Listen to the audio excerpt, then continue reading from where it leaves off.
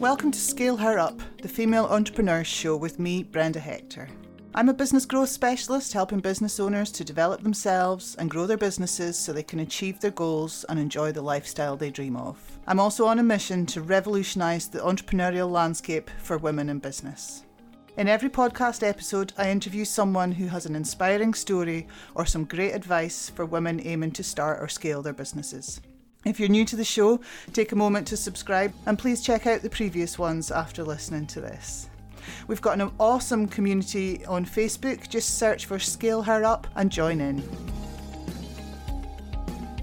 Today, I'm absolutely delighted to welcome Penny Haslam to the Scale Her Up podcast. Hello. Penny is a former BBC TV presenter and author of the book Make Yourself a Little Bit Famous. Welcome, Penny. Thank you for joining me. Pleasure, Brenda. Hello. Happy to be here for sure. So you've got very interesting backstory in your journey to becoming a business owner. Would you like to just share that for the listeners, please? Yes, if I can, without going on for 5 hours, because everyone's got a story, haven't they? And it's often quite involved for entrepreneurs. I'd love to say that I was one of those people who bounded out of school and went, right, I'm going to set up on my own. It's going to be brilliant. I wasn't. I did what everyone else did back in the day and tried to get a job. And I got a job at the BBC, which was brilliant, as a secretary. And then I worked my way up to finally, when I finally left 15 years later, I was presenting the business news on the BBC Breakfast programme and the news channel, as well as doing Radio 5 Live and Radio 4. Prior to that, I'd been a producer and a researcher. So I'd really gone through the sort of career progression that most people, or a lot of people do, you know, when they're in a job, getting a promotion, getting a better job, that kind of thing. So mine just happened to be at the BBC. And really, my desire to communicate is a theme that's ran throughout all of my career, to help others communicate and for me to communicate, to be heard and to make sure I listen as well. And it was when I left the BBC by a very strange route. Again, another 4-hour story, probably, Brenda. I got a call, actually. I was on the telly quite a lot. I was on the telly every day and I was presenting the business news, 20 to the hour, every hour pretty much, talking about the FTSE 100 or interviewing Tesco about latest share prices, that kind of thing. And I wasn't digging it. I wasn't feeling it. I didn't find it that stimulating. And the whole, effort of going on air every day, honestly, getting your hair done, getting your nails done, putting a load of makeup on, doing a 10, 12-hour shift and still smiling at the end of it, I found it a bit of a grind, and the early mornings were very difficult as well. But I did it, because it was amazing. What an amazing thing to be doing. And I got a call from an international, actually, weight loss company saying, we're not saying you're fat, but would you like to lose weight and take part in our national advertising campaign? This was in 2013, and it was Weight Watchers. And I was like, okay, I am overweight. I was carrying baby weight. And yes, the baby was about 7 by then, but nonetheless, I still had a load of baby weight. I wasn't feeling comfortable in myself, in my clothes, all that kind of stuff. And I didn't really know what to do about it, and I hadn't really done anything about it. So I bit their hand off to take part, and I was one of the celeb ambassadors at the time with Patsy Kensit and what's his name, Wallace from MasterChef. I've forgotten his name. Greg Wallace, yeah. And we were all packing a few pounds. We all lost a few of those pounds and had a great year on a television advert and doing lots of PR and stuff for Weight Watchers. But it was at the end of that I had to decide, what did I do next? Did I go back into broadcasting to where I wasn't that happy, to be honest, or that stimulated, or do I do something else? And it was at that point, the research about the numbers of men and women on TV and radio who were being interviewed as experts was shocking. Shocking discrepancy between how many men are interviewed in an hour of the Today programme on Radio 4, for example, compared with the number of women. And they were the kind of people who I'd been booking all of my career, experts. expert contributors, people who could comment on the news. They weren't necessarily part of the news. Now, those figures had come out and it showed that there were barely any women on air. And it was really bad. And all the broadcasters were going, oh, we hadn't noticed before. I mean, I'd noticed. I mean, if you'd worked in broadcasting and you were female, you probably would have noticed that your contact book was full of Johns and Davids and Justins and Tarquins and, you know, not very many women, especially in business. And I'd always found that really uncomfortable when I was working there. It's like, why are there so many men on air? And is it because women aren't very good at business? And, you know, as an early junior researcher, I didn't have any answers and I couldn't provide any. So yes, those figures came out from a university research study, and I jumped on that. And I wanted to create a business that would help women flourish on TV and radio. And it started from there. And so entrepreneurially, I tested the market. My market positioning wasn't great to begin with. I hadn't got that sussed. I was very unsure of myself running a business, because it's easy being a business journalist, I tell you, but actually being in business, oof, there's a lot to think about, isn't there? There certainly is, yeah. So that was 6-7 years ago, and it's morphed from being just me and Penny Haslam's Expert Women, which is what I started off as, my first limited company. I mothballed that. I became Penny Haslam Limited and broadened what I did into helping people on podcasts, on video, speak. And by that time, I'd become a professional speaker. And really enjoyed that communication again, you know. So I'd say half of my business is me on stages being paid to speak, or working within corporates and large SMEs to help their teams communicate, and then running the training and coaching business as well, which is about communication and confidence now, actually. So I've developed, like most entrepreneurs, I don't really feel like a success story. I feel like I'm on a journey, and I feel like I have, you know, yet to do a lot more in my life. So it's been quite interesting. So sorry, that's not quite 4 hours, but it was quite a long answer. No, that's great. That's great. You have recently written a book. When I read your book, actually, I was very aware that there were quite a few references to women in business and gender balance being unbalanced, if you like. So I knew that you and I would have a great chat around this, and great that, you know, your first business was there helping women. So that's great to hear your story.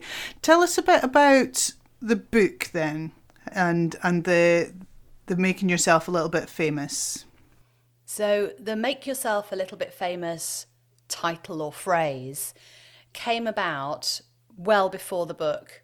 And I think like a lot of things I've done in business, I've actually done them back to front. I've almost retrofitted what's gone on. So most people, I'd say, would have a successful or established business and then write a business book about their successes and all the rest of it.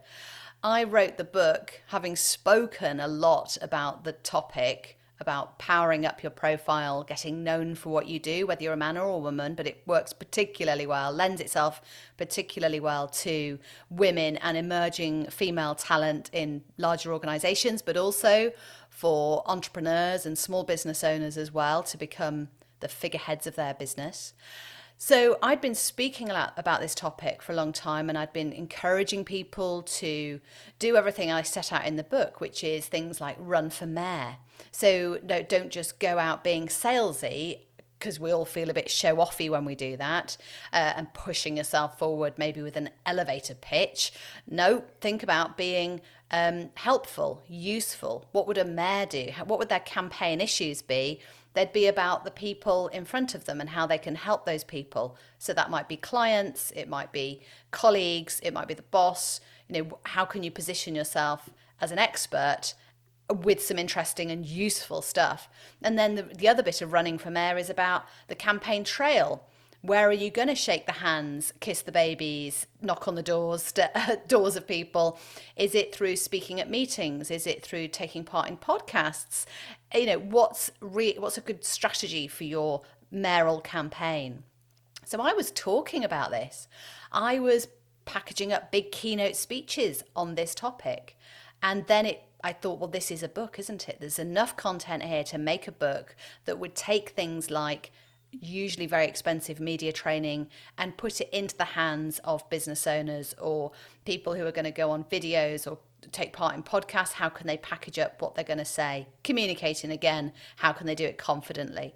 So it fell into the shape of the book, and the title of it was a little bit of a long time coming, because I did have that first iteration of Penny Haslam's Expert Women, which actually, Brenda, spells out the word few really brilliantly. So the logo for that business looked amazing. The business wasn't quite as good.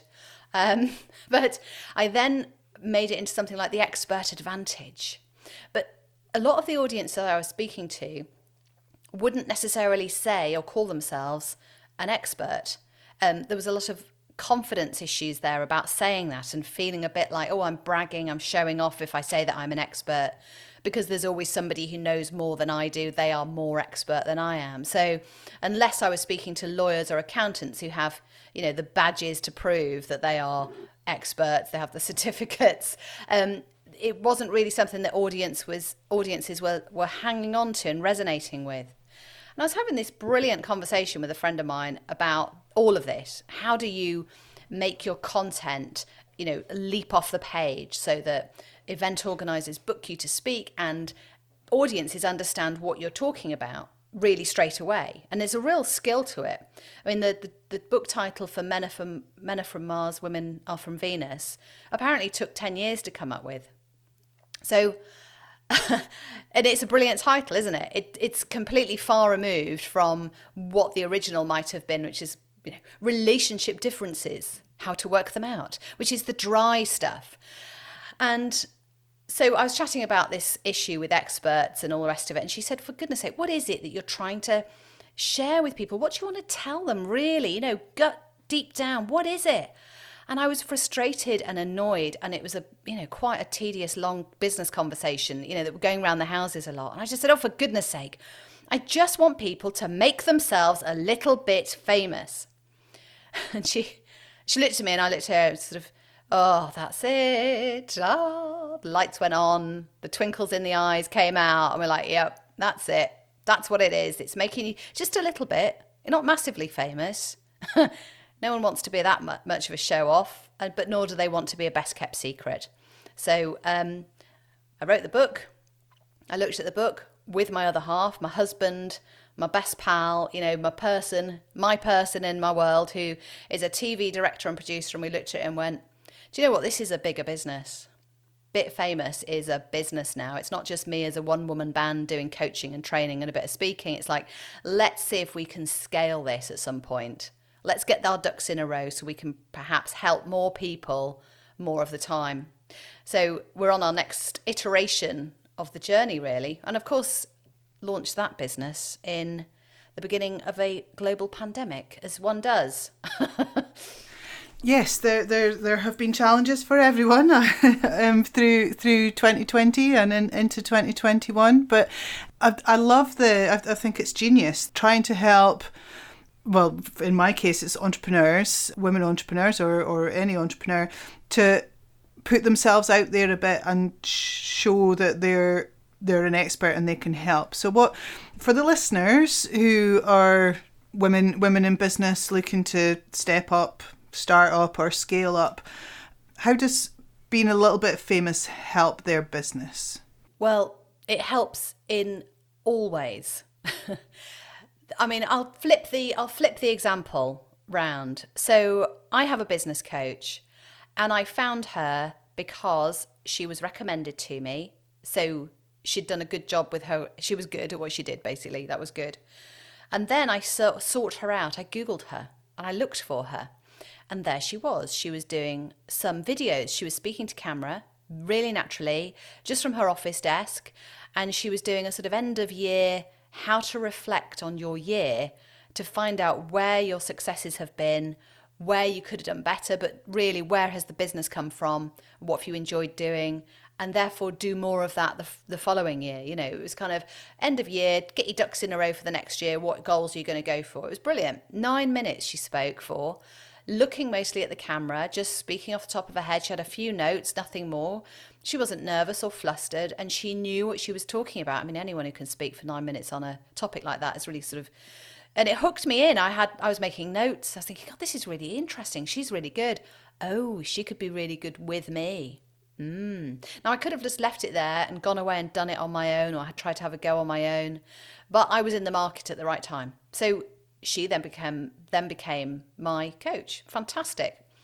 But you think about other types of business owners, small business owners, who have really, really raised their profile and powered up their profile and got known for what they do. And those are people like, the Tesla guy, Richard Branson, Alan Sugar.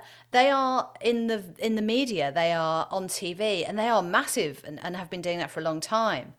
But if you think about the access to all the types of different places of where we can be visible, I mean, you'd be foolish not to be thinking about raising your profile when you've got free platforms: Twitter, Facebook, LinkedIn, Instagram, all that, and using them and communicating with your clients, your potential clients and your existing clients, and turning up. Now, the challenge, I think, for a lot of people is time. They think that this is going to take them loads of time, and quite often it does to begin with, and that's annoying, isn't it? Especially when you think, I just want to have a YouTube channel because that's where my customers are going to see me the most. Oh, but it takes quite a bit of time getting used to doing videos, speaking about your topic, that sort of thing. But the more you do, the more you can do, the easier it becomes. It might also challenge you. It might take you out of your comfort zone. You might think, oh my gosh, I can't put myself forward to go on the local BBC programs, on local BBC radio stations, because I don't know what I'm going to do. I'm going to look like an idiot. I'm going to get asked a difficult question. I won't know what to say.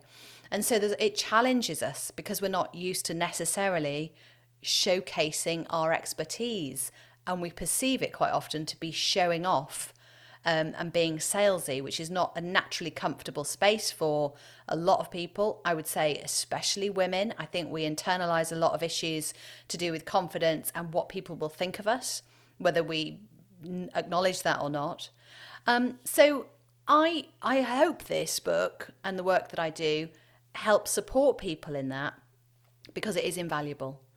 So the cost of doing it by advertising is enormous, and most small business owners don't have a PR agency or a publicist or a marketing department or anything like that. And I just think, if you're going to go to a networking event, why don't you be one of the speakers at that networking event, or one of the people taking part in the panel discussion? Because then the whole room gets to know you in one go. So it is time efficient, rather than just shaking hands with 20 people. Well, not anymore on virtual remote networking, but you know what I mean. Rather than individually trying to get each of their attention and understand more about them, they can understand loads about you from the get-go. You can set up who you are, how you help people, the kind of person you are. And it's absolutely invaluable. The piece around customers getting to know you is broken down. Immediately people think they know you. I had a call this morning actually on MS Teams, one of those, hi, good morning, hi Steve, nice to meet you, hi Penny, lovely to meet you. And he said, I feel like I know you because I've seen lots and lots and lots of your videos to help with business. And I do lots of this kind of stuff all the time. So it was nice. It broke that down. He felt he knew me. I've had calls from people saying, I want to book you because I saw the video that you did. I get what you do. I get your personality. I want to book you to speak.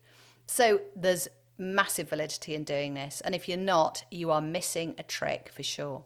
How would somebody go about stepping up to this then? What's the first step to making yourself a little bit famous? To think about those campaign issues, or to call it another thing, your pet subjects, or your key areas that you want to showcase. We are all so passionate about what we do, aren't we? So we often think we have loads of things to say, but we don't normally. There's normally one or two, or maybe three sort of bigger umbrella issues that we can get our heads around.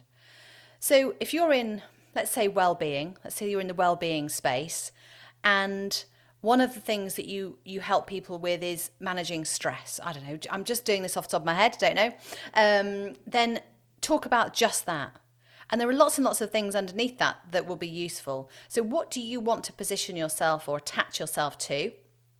And what is most useful for people to hear about? So as a business owner, you might also know about VAT, but that's not of interest to your customers, is it? So it's very simply do a bit of a Venn diagram of what you know about and what your customers are most likely to be most interested in. And then in the middle bit is what you should be dealing with.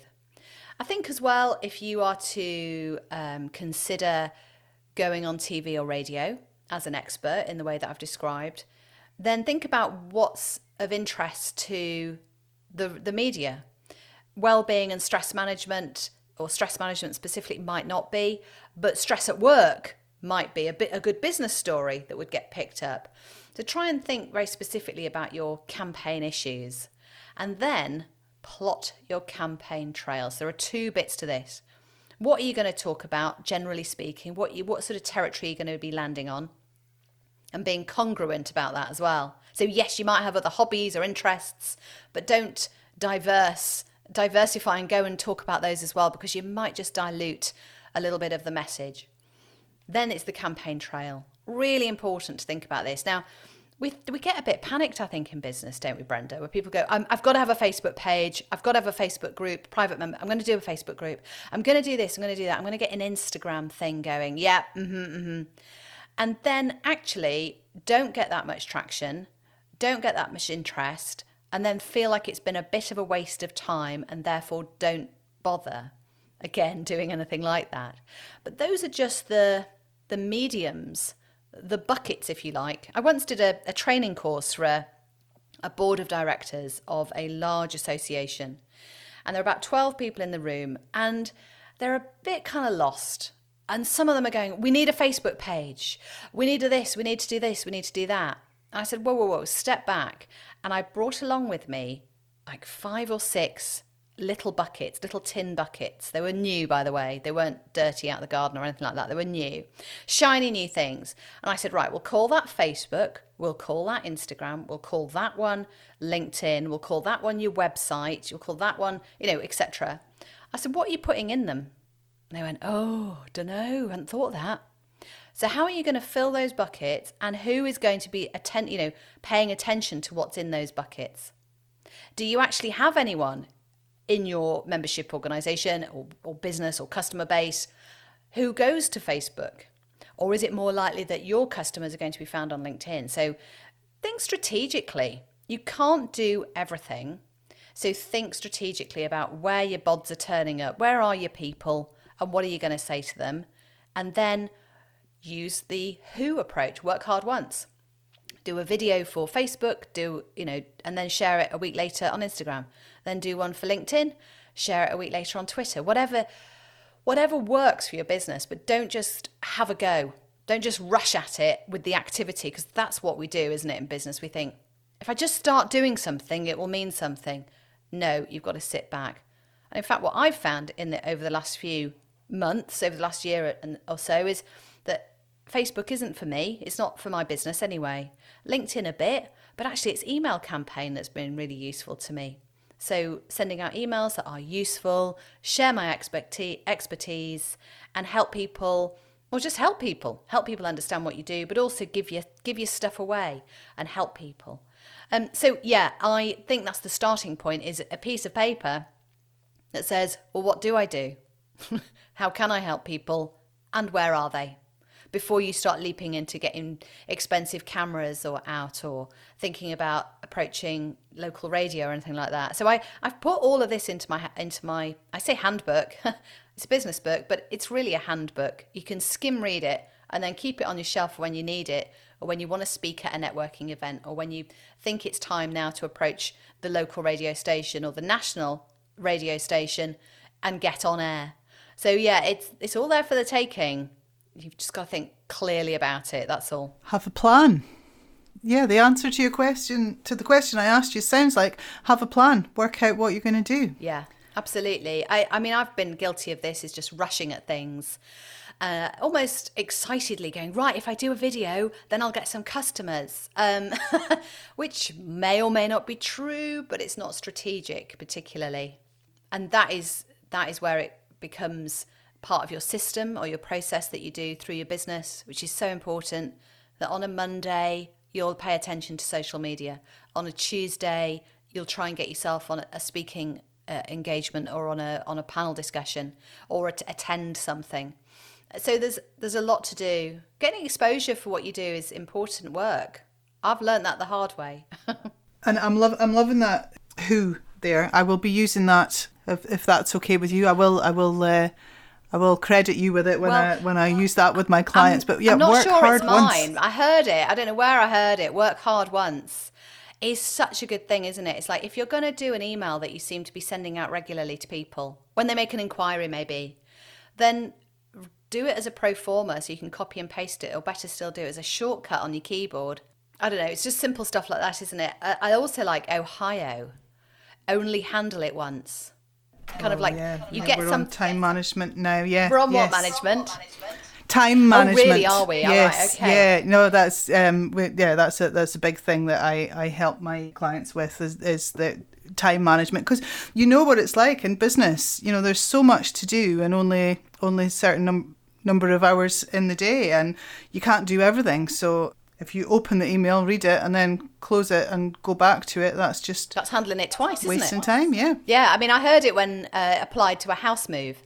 You know, when you move house and all your boxes need unpacking, and actually you get a bit tired and you find yourself wandering around in your hand, like with a candlestick, and you put it down and then you go back to it and you pick it up and you maybe take it elsewhere. And it's just, you need to only handle it once. Take it out the box, put it away. Same in business, same with all your emails and all your bits and pieces. But I think as well, making a plan that doesn't need to be fulfilled immediately. You're not going to see immediate results with make yourself a little bit famous. You're not going to go, right, well, that's a job done now. I've been on TV and radio. I've spoken at an event. That's it, me done.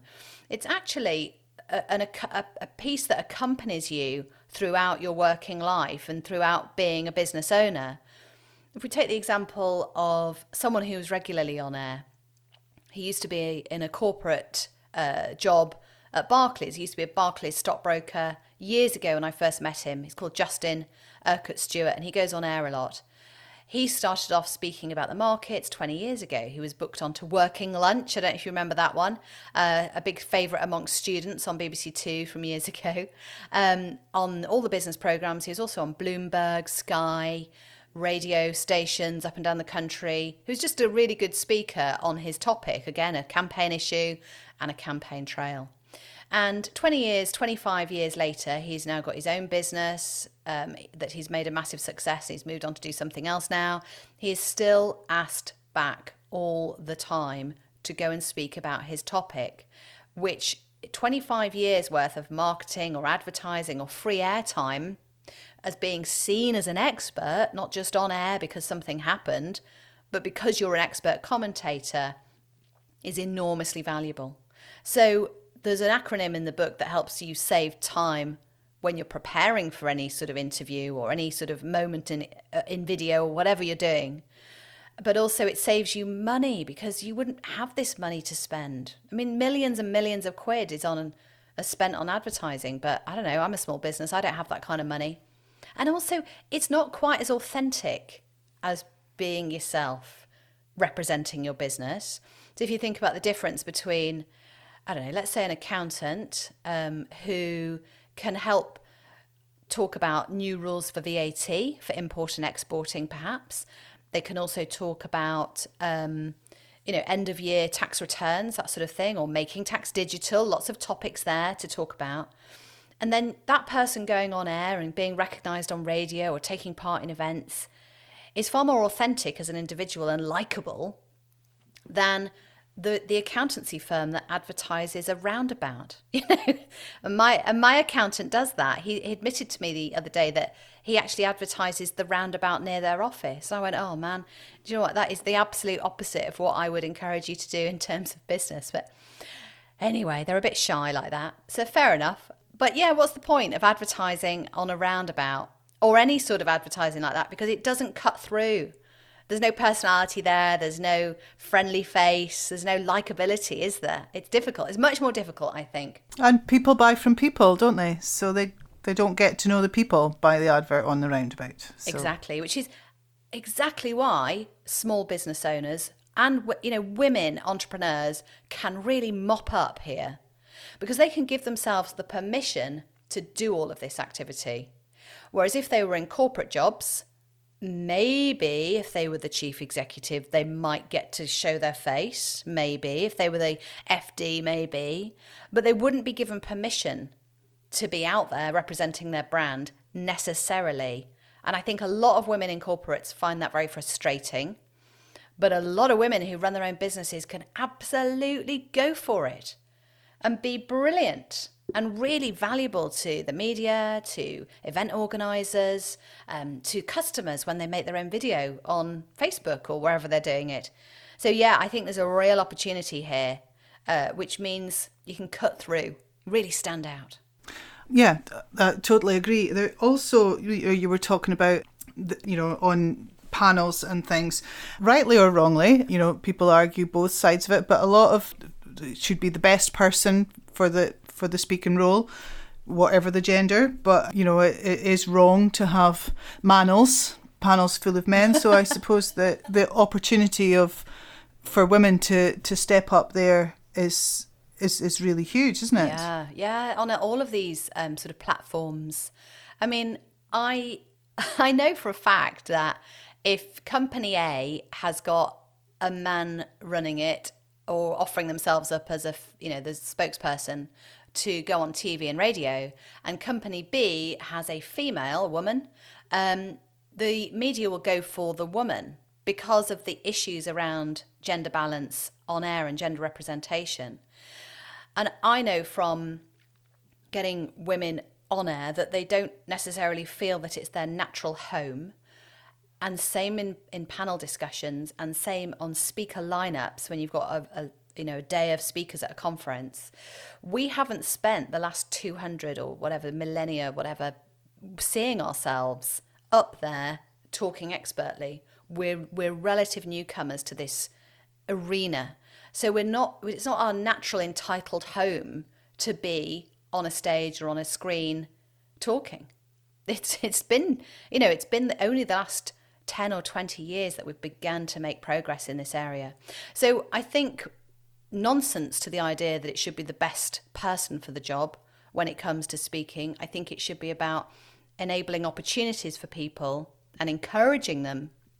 And God, I still see conferences now with pretty much all male speakers. I may be the only female speaker, but where I can, I try and have influence. And when I'm chairing a panel discussion, which is the bread and butter of business events, isn't it? There's always a panel discussion in the afternoon of a conference.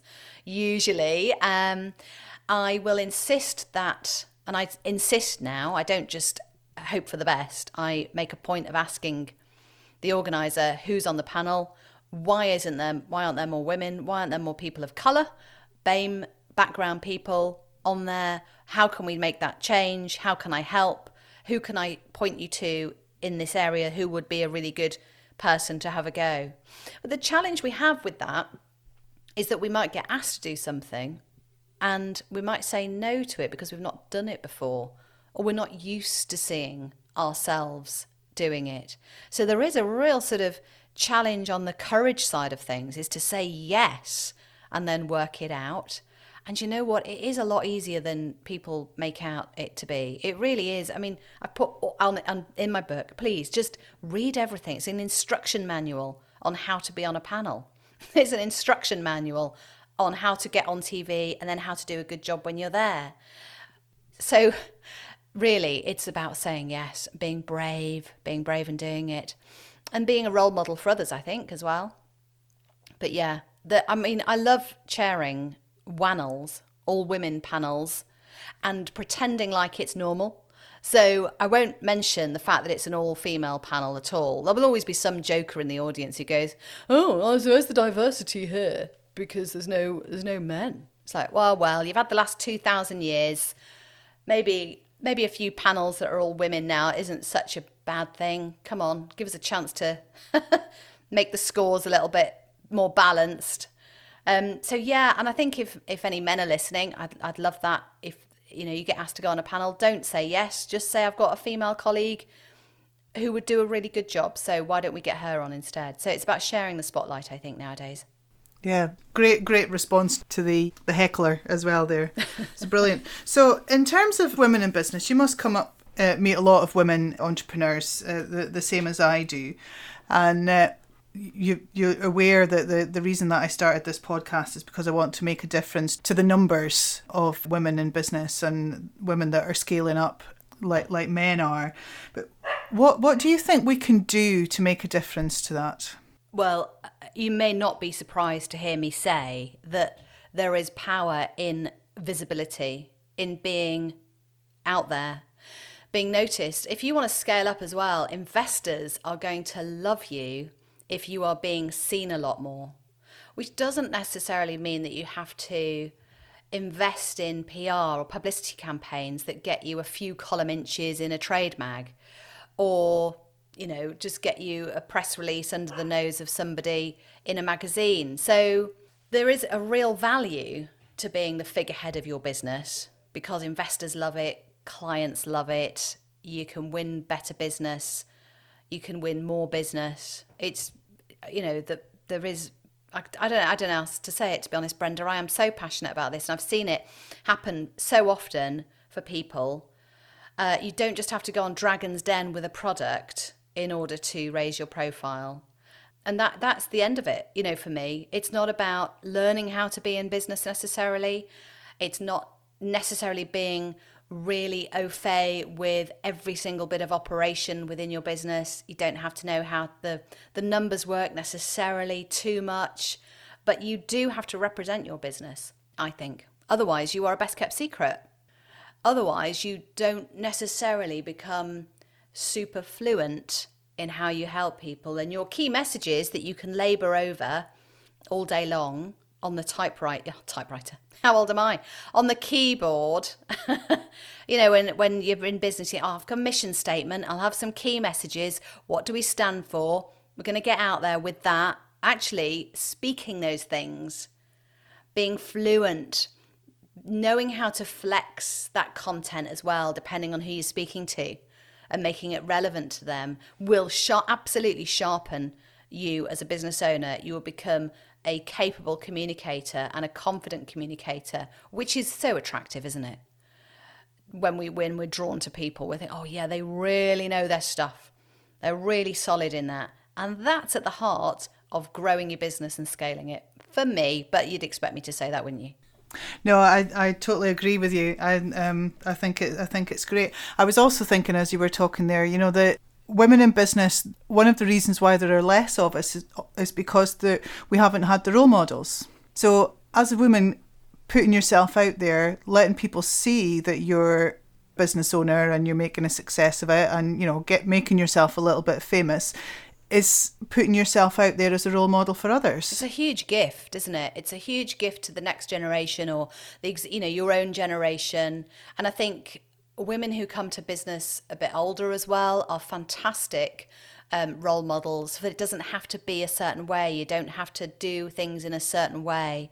And don't you just love events where lots of women get together and they are open and honest about their journey and their challenges and their successes, and celebrating that is really powerful. And there's always been that age-old discussion about, why should women have their own networks? Why should women's events take place and everything? And it really is just to galvanise us. Oh, I think there's something in that, Brenda, isn't there? Anyway. Oh, yes. Yeah, let's work with that. But really make us aware. When I was growing up in my 20s as a researcher at the BBC, I just thought it was men who did business. I really did. There were no role models around for me. My mum had a go at being in business. She's a brilliant seamstress, dressmaker, and she set up something in the 80s in our village where we grew up, making wedding dresses and big ball gowns. Like the 80s was all about that Princess Diana, massive silk, taffeta satin or whatever it's called, big puffball sleeves and everything.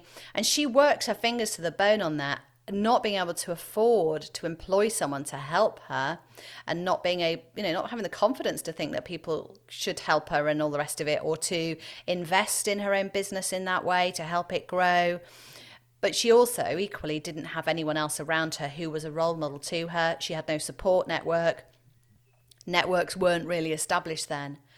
And so the message for me growing up was, well, women struggle in business, and they never make big business, and they never reach the top of business. And so when I left the BBC, and became a freelance journalist in the early noughties, it was a bit bewildering.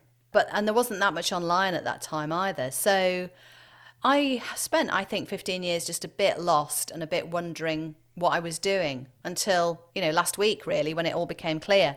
So, but yeah, being those role models. And that's what got me into speaking, actually. I saw someone who runs a ladder company, Gail.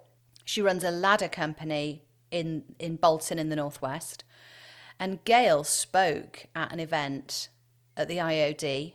And I saw her, and it was like a woman speaking intelligently, expertly, with humour. A northern woman as well. That was important. And I needed that role model. And we all need role models who are a little bit like us, who can go, wow, she bossed that. She was ace. I want a bit of that. I think I could do that. And that's when I started speaking. And now, despite sometimes not being sure of myself, I make myself do this stuff, or have done in the early days when I was really unsure. Like, if you watch TEDx talk I did called The Power of Visibility for Women years ago, it wasn't that great. I have to say, it was a bit wooden, a bit awkward. I think I smiled once. I was so nervous. But I made myself do it because, it goes full circle. I believe that just representing femaleness on a stage, and nowadays I strut a big stage, or will do when we get back to them, strut a big stage. I'm funny. I don't use I don't use notes. I don't stand behind the lectern. I interact with the audience. I'm flying, absolutely flying and buzzing and loving it. But it's taken a while to get there. But I know that I am a great role model for other women in the audience who think, oh God, she's dead nice, she is. She's dead funny. I could do that. Yeah, let's do it. Oh, and it's magic. It's so, so important and crucial. And I think that's the perfect message to end on, Penny. I would love to talk to you for hours. I could talk for hours as well, Brenda. I don't know if you've got that. Let's get together another time and do that some more.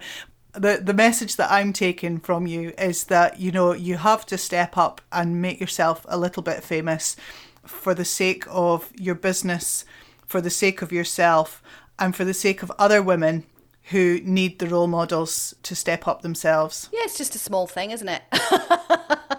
No pressure.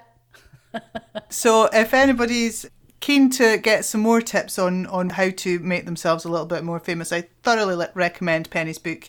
It's been very well received by my book club also, at the Business Book Club.